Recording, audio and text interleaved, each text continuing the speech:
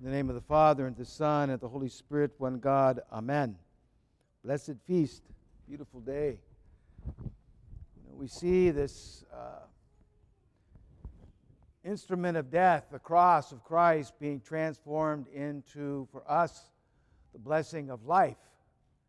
We see, in a sense, this sense of suffering being a means by which we can be saved. We can be transformed. We can be resurrected. So this is a very powerful thing. This very moment here, we come to see our suffering Lord transform His suffering into the joyous celebration of resurrection for us. So we have to kind of hold on to that part of our faith, that yes, we suffer and yes, we struggle, but through that we find resurrection, we find hope, we find joy. We find ourself, in a sense. We find our true self in that. When all that suffering is there, everything's kind of whittled away, and we find our true self there. So we don't shy away from our suffering. We don't shy away from our crosses. We lean into them a bit.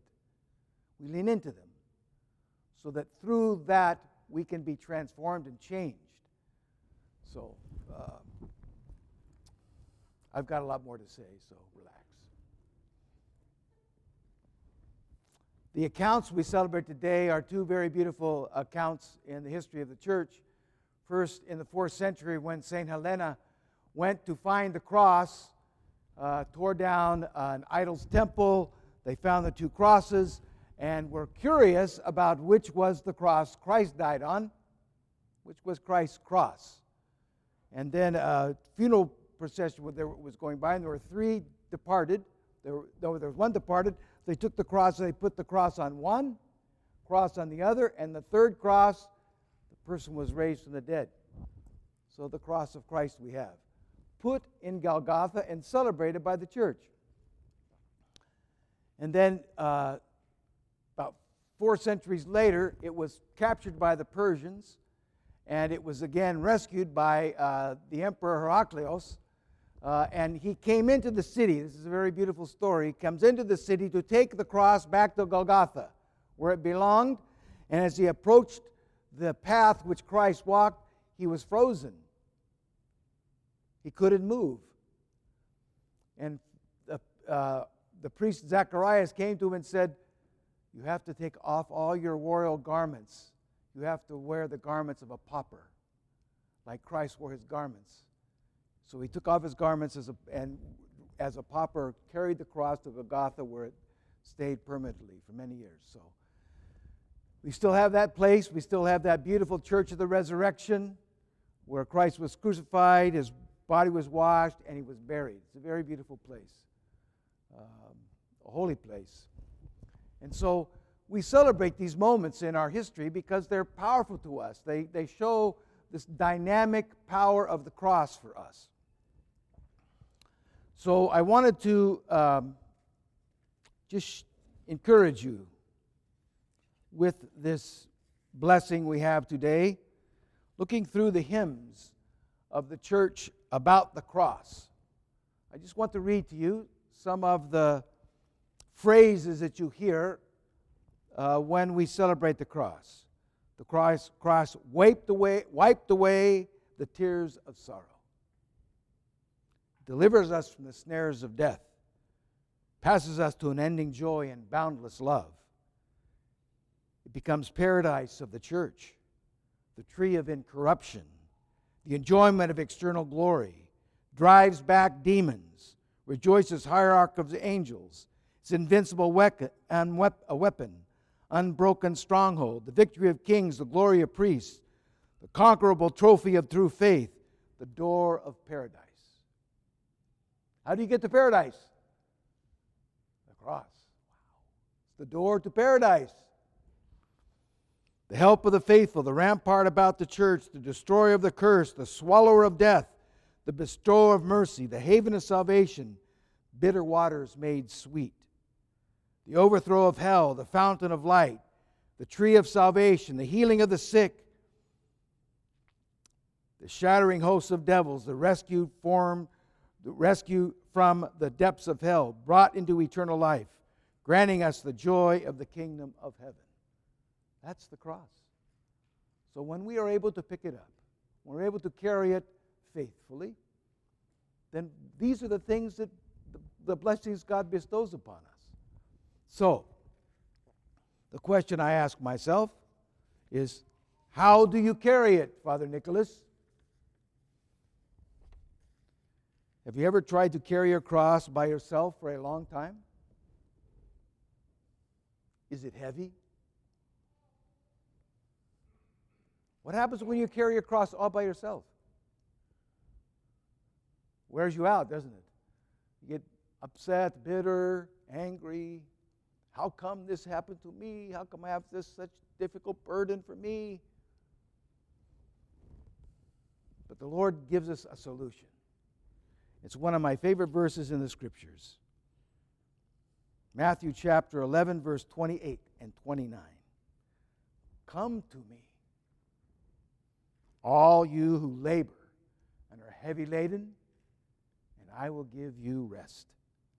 Take my yoke upon you and learn from me, for I am gentle and lowly in heart, and you will find rest for your souls.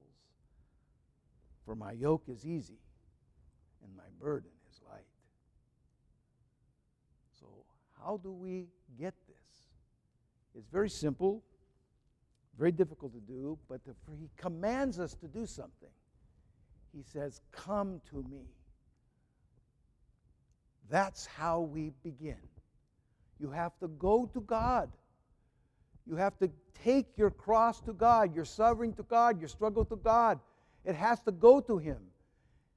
And it may have to go to Him all the time. Every time it comes up in your mind, every time it pricks your heart, you may have to take it to Him constantly. But He says, come to me, you who are heavy laden and burdened, and I will give you rest. And then He says, learn from me. You know what the cross will do every time? It will teach you the virtues. It'll teach you the virtues of patience, the virtues of courage, the virtues of long-suffering, the virtues of forgiveness. If we bear it correctly, all the time we're bearing it, we're going to be living virtuously. We're going to taste those virtues. We are going to feel them and find them. The virtue of love, the virtue of joy, all that will become ours. He says, learn from me. Learn from me. Wow. So we have to understand that when we come to God, He will begin to work with us and work in us these virtues that are necessary to bear the cross faithfully, fully, to our benefit. And then He says these beautiful words, for I am gentle and lowly in heart. So the one virtue that's absolutely necessary to carry the cross is humility. Because normally it pricks our pride. Why does this happen to me? I'm such a good person. I do all my things. I do my prayers. I do this, this. Why does this happen to me? Humble. No, we humbly accept that. We take it from God and say, Lord, help me. I'm a sinner. I am lowly. I want to be like you. I humble myself before my cross. I humble myself there. I don't stand up and blast God. How come? I take it humbly. And when I find myself doing, I repent. I repent. And I keep myself right in that beautiful place, humble before God, where He's working that life of virtue in me. So humility is a critical piece to bear the cross properly. And then finally, and I think most importantly, He says, for my yoke is easy and my burden is light. That's where you go with your cross. To that place where there's joy, where you hear the angels sing, where it lightens up, where you see God's work. You know, that may not come right away. That may take time. You may get it and lose it, get it and lose it. But that's where God wants us to go, to the place where it's light and easy and joyful. Even when we're carrying the heavy load, we find the joy of God in this. So today we celebrate our Lord because He knew there was suffering in this world. He knew we couldn't get past that. He came to help us deal with it properly. He knew He couldn't take it away because there's free will in mankind. He knew what man would continue to do. He'd make a mess of things. And He keeps doing a good job of making a mess. But the Lord knows that in that we can bear it well and find joy in Christ, in the cross of Christ. In the name of the Father, Son, and Holy Spirit. Amen.